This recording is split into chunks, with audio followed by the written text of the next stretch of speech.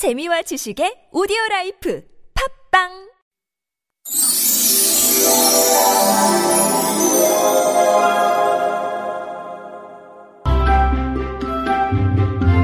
Once upon a time on this planet. Ups and downs.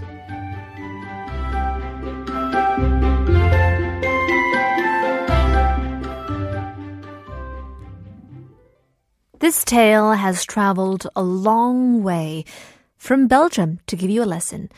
Don't trust others easily. Once upon a time on this planet, there lived a kind goat in a forest. The forest was such a pleasant place to live. However, that year, the summer had been very hot and not a drop of rain had fallen for many, many weeks. The streams had dried up and the springs had ceased to flow. The valley in the forest was suffering from the long drought. So, one fox who was living near the valley was very much worried. He hadn't drunken any water for days. So he went out for a walk underneath the lime tree to think things over. Water. Water. Where can I find water? And it was there, underneath the lime tree, he met Goat, all dressed up in her Sunday clothes. She also seemed to be quite exhausted from the lack of water. Yes, good morning, my friend. You look very fine today. Yeah, I put on my best dress because it helps me think.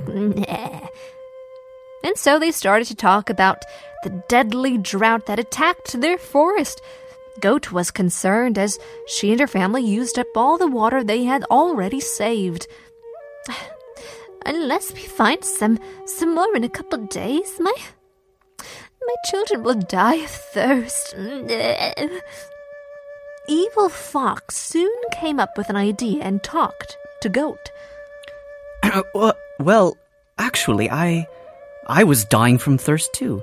My mouth is so dry and you see my tongue went white. So what do you say to going together to find water? 4 eyes are always better than 2. Gullible Goat was persuaded by Fox and was nodding her head. She was ready to do anything for her family and set off for a journey to find water.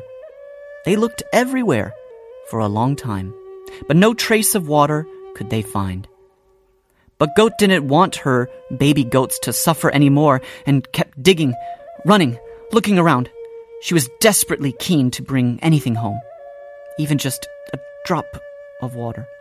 Her throat was burning, but she didn't care. And all of a sudden, Goat cried with joy. Fox looked where Goat shouted and realized that she had found a well full of cold water. Fox grinned evilly, but spoke in such a kind voice. Wow, you found it! You did it! Goat laughed out of excitement, but the well was too deep, and it seemed nearly impossible to get them water for it. As Goat hesitated, Fox interfered. You just leave that to me. I know all about wells. I've seen hunters getting water from it. He explained in the nicest voice he could make. All they had to do was to get into the bucket and descend smoothly as possible. I'll go first, so you can see what you should do. Fox got into the bucket. While he went down into the well, the empty bucket at the other end of the rope rose to the top of the well. In just a second, he arrived at the bottom and started to greedily lap up all the water he could drink. Nothing ever tasted so delicious in his entire life. It was the purest nectar. He drank and drank until he could hold no more. Hey, Mr. Fox, does it taste good? Oh, the freshest, purest, best water ever. Get into the bucket. Come down and join me. So the goat stepped into the bucket, which immediately began to go down. She was so excited, but got puzzled. Fox was still in the bucket, and it was going up. Didn't he tell her to join? She wondered. I thought you were going to wait for me in the end. Oh, my dear friend, said Fox with a wicked grin.